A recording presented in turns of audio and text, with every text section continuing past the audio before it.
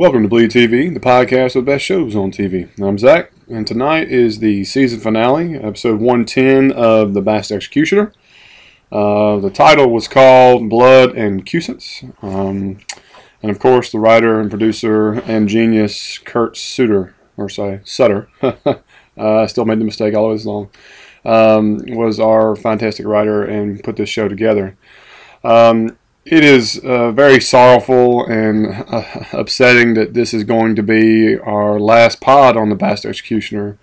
I spent a lot of the day today talking to several people on Facebook and Twitter and discussing the sad news that Kurt sent out, that the show did not really go the direction that he was hoping and was not well received, and it's unfortunate because I really felt like it was turning on and was gaining momentum and really setting that hook. And I really feel like going into season 2 that things are going to be really, really strong and really pull through on this. But unfortunately it's not. And so I'm going to dive into the episode a little bit and kind of talk about the season as an overall, and then kind of wrap up with some closing thoughts.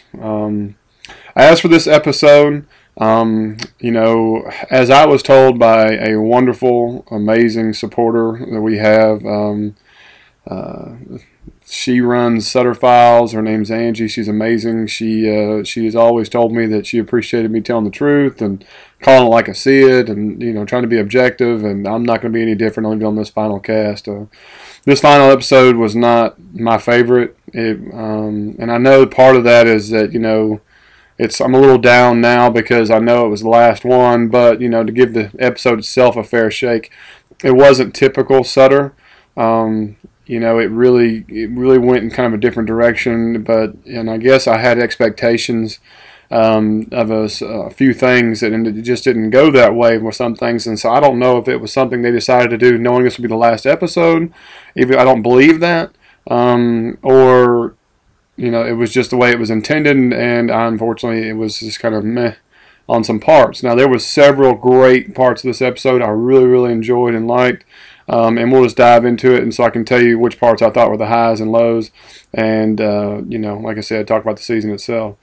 As for the episode itself, the things that I really, really enjoyed, especially in the beginning of it, is that they went ahead and did some quick snippets here and there to kind of catch you up on a lot of things between Honora and Corbett and the Baroness, but they get you right into the scene where Marshall meets the soldier he believes is the man who killed his family, which basically kind of was concluded, and decides, this was something I thought was interesting, is that he decides, instead of just killing him when he has the opportunity and the drop on him, he lets him know that he has earned him a fair fight. And I thought this was a good change. This was not typical. If I was thinking Sons of Anarchy, they just gone ahead and done him in and watched him bleed a slowly death on the ground. But instead, he didn't. And he gave him a fair shake, and it ended up going the wrong direction. And the man decided to, show mercy and call it square. I thought it was a great battle scene. I thought it was really well orchestrated. I liked the effects. I mean, this guy is a burly fella, very well stocky. And, we're knocking posts over. We're tearing the shingles off the ceiling. I mean, not the ceiling, the roof of the house while they're battling, knocking people around. And it was obvious that, Marshall is a skilled soldier, but rebellious. This other guy was more refined and, brute force and skill took the latter. And it led to a really good moment. I really appreciated what he said, by letting you know I'm just as guilty as you, but do know that if you do this again, I will kill you. And I really like that. I really enjoyed that they went that different direction. It was unexpected, and I went that, and it was a culmination of something you didn't expect. So that was really good. And then it leads right into a part where Honora sits down with Braddock and explains her lineage, and everything was going good until she explained that she was kin of Jesus. I guess me being a religious person and so on, and I don't know. I just didn't. Was it a bridge too far? Was it something that is that really something that's just kind of untouchable? Does it make it unbelievable because you say you are? Does that, I don't know. I know it's TV. I know it's the writing. I know she's doing her part. But is that too much when you make that kind of connection? I don't know. It was a little difficult for me to swallow, but just a little bit, and I was able to get over that. The part that bothered me is that I just felt like Wilkin was accepting of everything really quick. It was like he was soaking it up like a dry sponge in that situation. He was sitting down. Oh, you're related to Jesus. Oh, am I the blood of Jesus? Or I'm kin or descendant or however you want to say it. I don't know. It just, when I would imagine if somebody is being told they are possibly the descendant of Jesus, that your first reaction is not okay. That there's gonna be hypocritical. You're gonna have doubt. It's gonna take longer for you to absorb and accept that completely. So those parts were just a little shaky for me. But I mean, they were able to pull it off. But that's just kind of the feeling I was getting with that. Then we kind of have this whole long scenario where everybody's wanting to find Luca, the boy, and the priest, and so on. And we go through several scenes in a row where, Brattle's talking to the Baroness about, truth versus delusion. Then we talk about Honora. And then we show this boy, and he's spilling lies about where they're meeting. And then we have all these scenes where the wife barges in. While they have this round table, I wouldn't call it a round table, but a group of unlikelies all in a room making decisions they're all going to join together under one cause for a boy. It just, I don't know. Was that group of people, was that at random when it has a culmination of so many different people who had so many different agendas all together to come together to find one boy? I don't know. I thought there'd be more abrasion, more difficulty for commitment. I think there would be maybe there was some situations where people had their own agendas, even though they said they were going along with it, and that would lead to some problems. But instead, it was just like, okay, we're all on the mission to go save the boy, And I thought that was kind of different. I was kind of expecting Sutter to show that there was some turmoil, even in a good cause. You were going to have problems along the way. That was very typical of him in Sons of Anarchy. And in this one, I wasn't getting that vibe at all, other than, Corbett was like, okay. He was going along, but there was no seeing of him making motivation to go different directions. And this was the turning point for his character where he kind of became the good guy. There was no bad guy to him whatsoever. This was like, okay, this entire episode, he's turning into an ally, a friend, no longer the son of a gun that's making things difficult for everybody. He's relinquished everything, and he truly is a helpful person to the Baroness and her cause. So that was something else that was not expected and unique. And again, that made me question whether or not they felt like this was the last episode before they even filmed it or knew it. So I'm not real positive. It kind of made me doubt my initial prediction that this was an unknown. This is something that happened from FX or so on. So I'm kind of curious about that. Now, one thing leads to another, and Brattle ends up meeting the soldier who's wearing the cross that his wife had, and he realizes that Brattle's not who he is. It leads to a really cool little fight scene.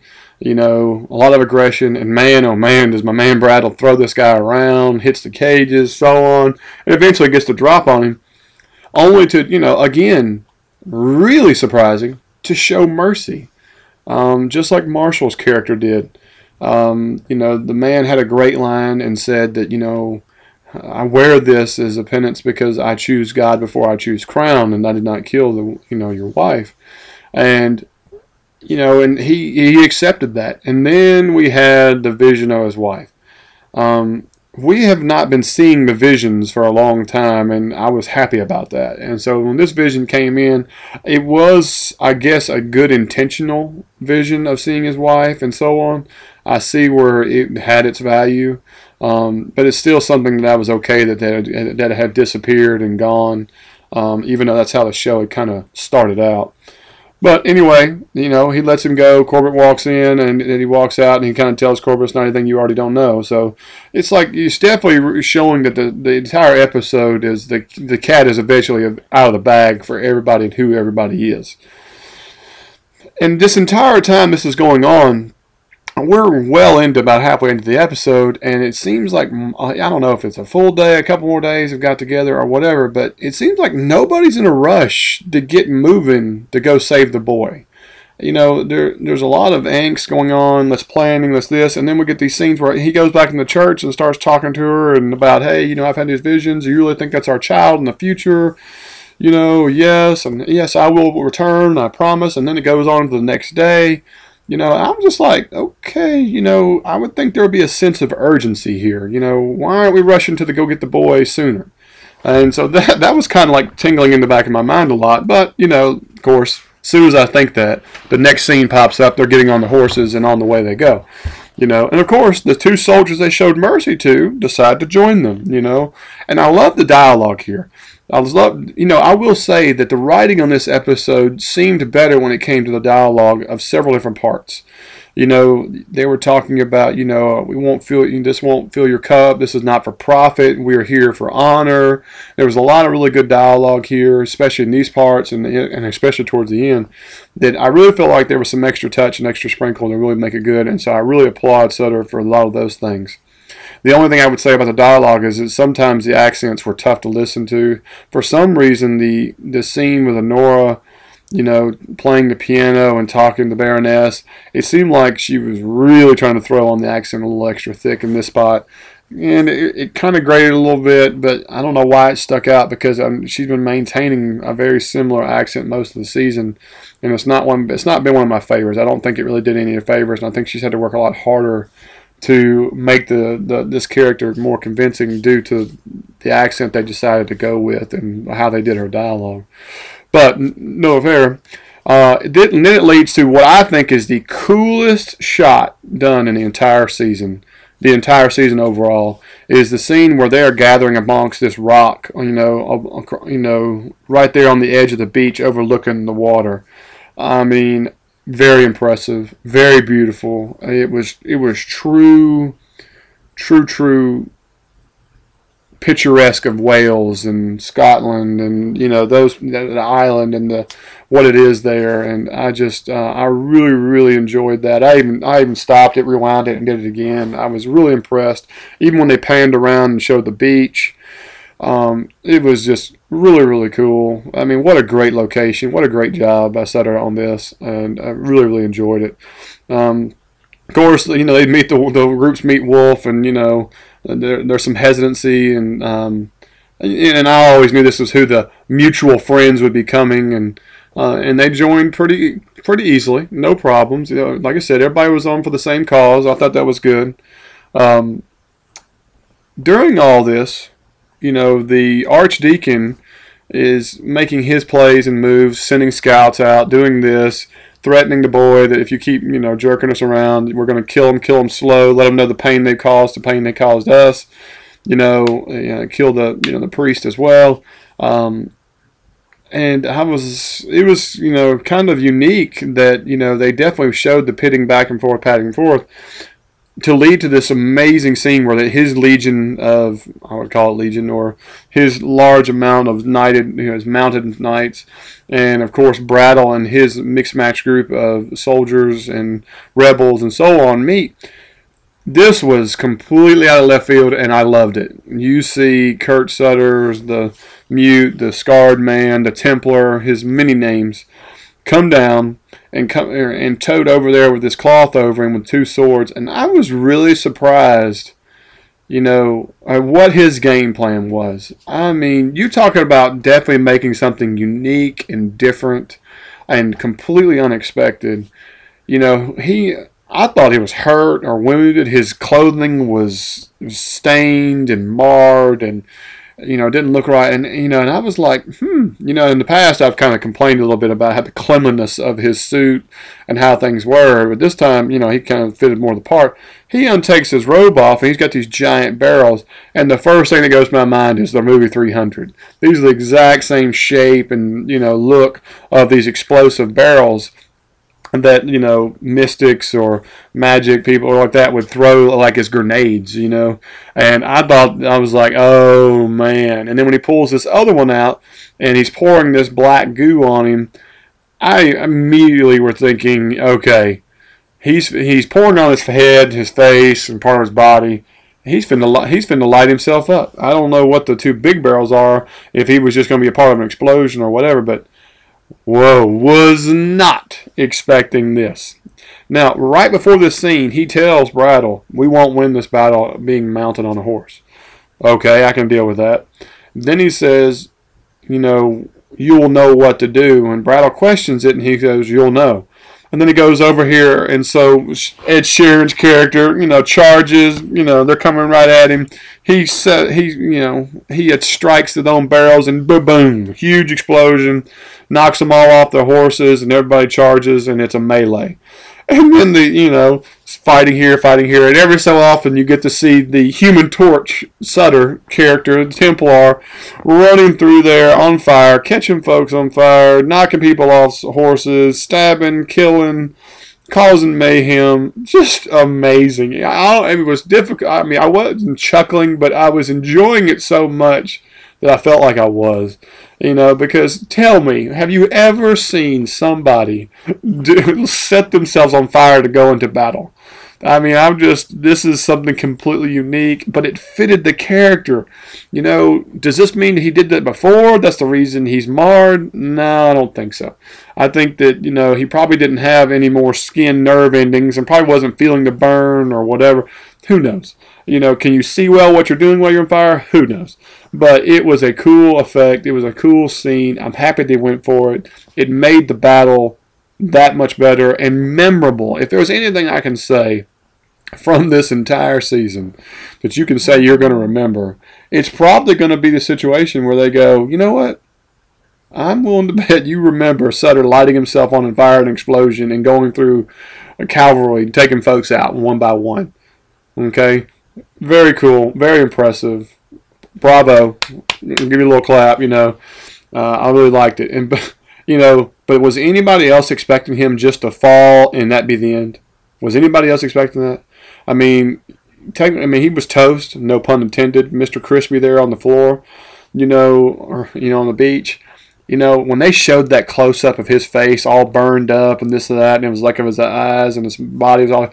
I really kind of expected to see his eyes open and maybe not necessarily give a wink, but like this was all part of it. That maybe that magic, that mysticism or something was going to come into play, and you're going to realize there's more to him and then meets the eye, because they kind of gave you that impression earlier in the season, a couple episodes ago, when he dispatched 12 men and they didn't even show it, and he didn't even have a mark on him. And maybe like he did something you really weren't supposed to know, or how powerful he really was, or what he could bring to the table. And so, gosh, I was really hoping he was going to get up and like just kind of like knock the, the burnt ends off of him, or whatever, knock the suit off, and he's good to go. He takes his little suit off, and voila, he's right back to where he was. So it was unfortunate, and so this was one of those key moments that made me go, okay. I think he kind of knew this was not going to continue on. Why would he do that? Or it could be a situation, which I want to believe, is that, it looks like he died on the beach. But if you had season 2, you could have your opening episode could be you see him emerge from the beach, him getting off the sand, knocking the dust off of him, and on back he goes. Everybody thought he was dead, but he wasn't. So you had that cool character return. So I thought that was kind of neat. And so, I think that way it works. If there was potential for the next season and you could bring him back, that's no problem whatsoever. Eventually, they make it to the other side of the beach. The deacon is in disbelief. He's standing there like a statue. Most of the time, I would imagine people get on their horse and take off riding. Standing there and hoping for the best is not what I expected, especially when you say, you kill me, you go to hell, is your only line of defense. This was weak. I didn't expect that. You can be in disbelief, but you're also going to know when to tuck tail and go. And so I was really surprised he stayed and just let for him to be demised like he was. The only thing I would say I hated about this entire part of this battle is that there was nothing wrong with the battle. I just hated that one person didn't get to participate, and that was the priest. Man, I was hoping that he would be able to break away, do some damage, get into the fight, and see some of his skills. Oh, man, I was so salivating for it. And unfortunately, it didn't happen. But I felt like we were going to get to see more of him, especially down the road, especially if there was a season 2. So that's kind of how it went. But the battle scene's over, all's good. They left Sutter there all crispy on the beach, and on the way back they go with the boy. All's good. Well, when they get back to the castle, of course, they talk about how we lost just a few soldiers, we lost the scarred man, it's all okay, And then this is where the Chamberlain, Corbett's character, kind of comes around and shows that he truly is kind of become the good guy. He even expresses, my sneakiness, my hand behind the back, all that stuff, it can be used for good, and he even devised the plan of, hey, the baby was so special it was taken before it was even born, and goes to heaven, and I thought that was kind of neat. And then and then of course they explained that the Rosula are all gone except for one, and that was Ed Sheeran's character, who was stabbed kind of, I would imagine, where the spleen or the edge of the liver would be on in his side. I kind of felt like that would be like the if you got ran through with a sword anywhere in the abdomen, I would can you make it? That is kind of a question. I'm guessing it's possible. I mean, like you said, he was holding his side. I guess that's muscle, whatever. But he also got a slice across the back of the leg, and he gets away. I thought this was unique. But anyway, he says the Rosula are destroyed, all but one. I doubt that is all the Rosula, but I mean, it was their leader. It was their greatest of power, and so. And everybody just kind of comes to an understanding, and they accept it. That it's, hey, there it is. It's, it's all over, And this is where the episode decides to go from, like, basically character to character, that, we've seen Marshall, he's good, he's moved on. We've seen this, and then you see Corbett and, the Baroness's girl, her little first lady there. They get the wife out of here with Corbett's little boy toy, and he gives him his coat, which is completely strange, but he tells him going on his way.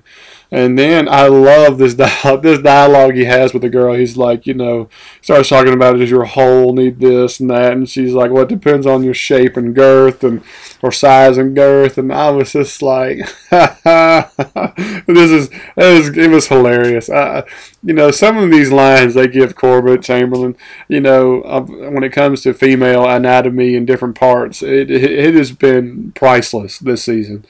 And and so you see that. Then of course it wraps with Brattle and the Baroness getting naked, and where was the Marvin Gaye song? And then it just kind of fades to black, and voila, everybody's happy, and credits roll. This was really, really surprising to me. I'm happy people are happy. I'm happy things culminated, but anybody and everybody knows.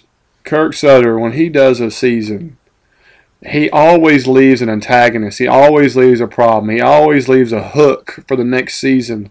Something that's undone, something that's a problem, something that you're going to be like, oh my gosh, we know where this is going next season, like that. And there really wasn't any of that, and there was still a lot of unanswered questions, but, little things here and there. But basically, she spelled out what the Book of the Nazarene was for, and that she was the kin, and why they had the tattoos. Then, Brattle has avenged his family and moved on to a new one. Marshall, he's happy with his avengement or the mercy of it, and he's moved on. The Corbin is, all of his minion and everything is over, and they realize the wolf is somebody who can be not loyal, but is not the antagonist of the community, because evidently the Baroness has connections. Everybody's wide open about who they are and so on, and maintaining this lies. And like I said, everybody's happy.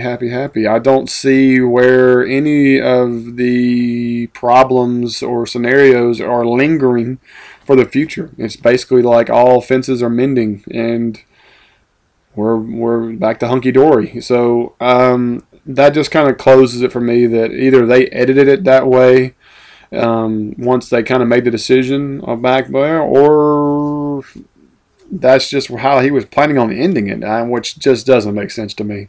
And so I believe they knew that the season was over before the last episode was shot, and this was the way they wrapped it. And that's unfortunate, because I was always looking for, like, all right, what's going to be the hook for next year? What's going to be the hook for this? And and it didn't happen. And I understand that, I read a lot of the articles and I read a few of the things about Sutter, and he claims that, or I'm not saying he claims, he has spoken out saying that he ended the show, that it was his fault, that he was getting behind on the scripts and how it was going, and when he was going back and self-editing and evaluating his show so far, that even himself felt like it was not up to the caliber it needed to be, as well as in a combination with timing and possibly some budget constraints and other things, that it just was not going to be what it needed to be, or it didn't meet his expectations of his vision, and it was cut short. And this was the only season we're going to get of it. And so that was tough to read and hear about. And but like I said, he's always called it for what it is, and so I appreciated that. As a season overall, if you were going to say you were going to grade this season, anybody who's ever listened to all my podcasts know that I was very critical, especially the first couple episodes, 2 or 3 episodes, that I felt like it was just a really, really tough pill to swallow. This was a really acquired taste, and by the third, going into the 4th episode, that it really kind of kick into gear and really, satisfy your appetite of what the show needed to be, and starting loving the characters and really developing the plot lines, and and putting a lot of spice out there, and I really, really enjoyed that. I would have loved to, they started out with a lot of mystical, a lot of magic, a lot of things, visions and so on. Some of it was good, most of it really wasn't. Some of the CG effects weren't great. I talked about how some of the practical areas affect people dirty, and there's different set pieces, so on. Accents, dialogues were struggling in the beginning, but like I really say, by the 4th, 5th episode, I was neck deep in it. They were starting to do some of that really cool stuff where they were dismembering parts of the body and these snakes, and you had all this intrigue about what the religious war that was behind the scenes, and some of the violence, and then the episodes that had these really cool executioner tools and usage, and it made me want to research what they were and talk to them, because we learned about the pear and the Spanish donkey, and the where they pull the person apart with the chains and horses. And I mean, it was really, really cool that we had all these, and it gave you that historical effect, and it related to real history, and then finding out about Templars, and but some little parts, little let you some intrigue. You didn't have to answer questions. Why did Ash cut the feet and hands off of a girl, and we never got an answer on that. Why this and why that? I mean, I could go over several other ones, but there's some of those ones I really wanted more too. Like I said, the season. I said by the time it got to the 8th, 9th episode, I was really pumped and really digging it, and I feel like a lot of people else were, because that's when the show was hitting its stride. That's when you got Sutter more involved as a character. I think it was until like 6th or 7th episode before Sutter became a major player, and you got to see his skills, and it emerged who he was and what he attached to it. And never, even though they never confirmed he was Daddy, you always perceived he was. Nora never, confirmed that either, or whatever, or if he had, blood of, kin to Jesus, or, but it gave you enough for it, for you to grip and hold on to. I just, I do hate that the 10th episode, the final episode, kind of went the way it did, because it really just didn't do a lot of things, because Sutter is so good about ripping your heart out and then slowly giving it back to you, and you enjoy every second of it. And there was no gut wrencher here, other than, of course, Sutter himself, the character dying, and you were so amazed by the ablaze of what he did as the character and how he fought in that scene, that it was almost like, as Chamberlain said, it was a righteous death, and it was. It was like, there was a way to go out on this show.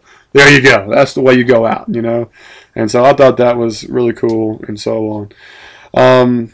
But guys, it is a really heavy heart that, I'm saying that this is the end of this and end of TBX, and I've had so much fun on Twitter and Facebook and email, especially with a lot of people. Especially, I want to give a shout out to about 3 of them.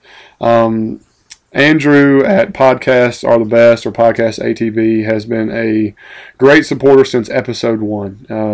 We have started a dialogue and conversation back and forth, and he has been nothing but straight up with me and giving me great commentary and passing me on, and he's added me to a few groups that I've never would have known in my entire life that have really broadened my scope and my vision of how things are, especially when it comes to movies and music and soundtracks and albums and so on. And I've never found myself to be so interested in something that I've never even hardly noticed, And so it's making the entertainment world even that more special to me, and I appreciate you, Andrew. I've had a lot of great commentary with a girl named Patty. She has been talking about TBX and what it meant to her, and she also follows us on the Walking Dead podcast we do, and she has a lot of kind words, and it's been a real fun having banter back and forth with her. And of course, lastly, that's Angie, and she's the sweet girl who runs Sutter Files. This is a group on Twitter and on Facebook and stuff like that are diehard Kurt Sutter fans, and I'm one of them. I think he is a genius. I think what she does for the fan page and group is amazing. She has been a big reason why our podcast has grown in viewership. Our weekly and monthly hits have grown exponentially due to the Bass Executioner, and I believe a lot of that is due to these three people, especially Angie and Andrew, and what you've done for us and what you mean to Bleed TV and my brother and myself is more than words can express how much I appreciate you. And I look forward to catching on and moving to a new show, and hoping y'all join along. I know Kurt Sutter has talked about that he is part of a 3-year multi-million-dollar contract with FX, and the only thing working right now that's attached to him is the possible spinoff to Sons of Anarchy, and it's going to be from the Mayans' perspective. Even the lead character from the Mayans, I cannot know the actor's name, of course, off the top of my head, but he's been in everything. Is my understanding that he, I said previously on Twitter that he's probably going to be attached but not much involvement. I believe now that maybe he might be. I think they would want his input and to be able to have that charisma and his writing style to make it kind of match the fan base and fanship of the original Sons of Anarchy, and that could be really cool, and hopefully even maybe intertwine some of the original characters into the shows here and there and really satisfy that, that taste for what that show was all about and why we loved it. But other than that, guys, I like I said, sadly, this will be the last TBX podcast. But if you've been listening to me and you enjoy the podcast, and one thing I would ask is if you have a few minutes to give us a positive review on iTunes, Stitcher, or whatever podcast app you listen to. It is something that would help my family, my brother and I, and our podcast. We really want to try to expand it and do more, try to do instant takes. Maybe I even got a great idea from Angie, about maybe going back and doing some Sons of Anarchy from the original, and we're exploring these options, and these are things we could do. So if you have a few minutes to give us a positive review or send us an email or anything, we'd greatly appreciate it. Give us suggestions for other future shows. We're all about it. You can always reach us at bleedtvpodcast@gmail.com, at Bleed TV Podcast on Twitter, and of course we have a Facebook page, and we can be friends on that as well. But other than that, guys, this is the final sign off for TBX. It's always been a pleasure. I really look forward to maybe meeting up or hearing from you guys again on another show. But other than that, this is Bleed TV, and this is Zach for the last time. Good night.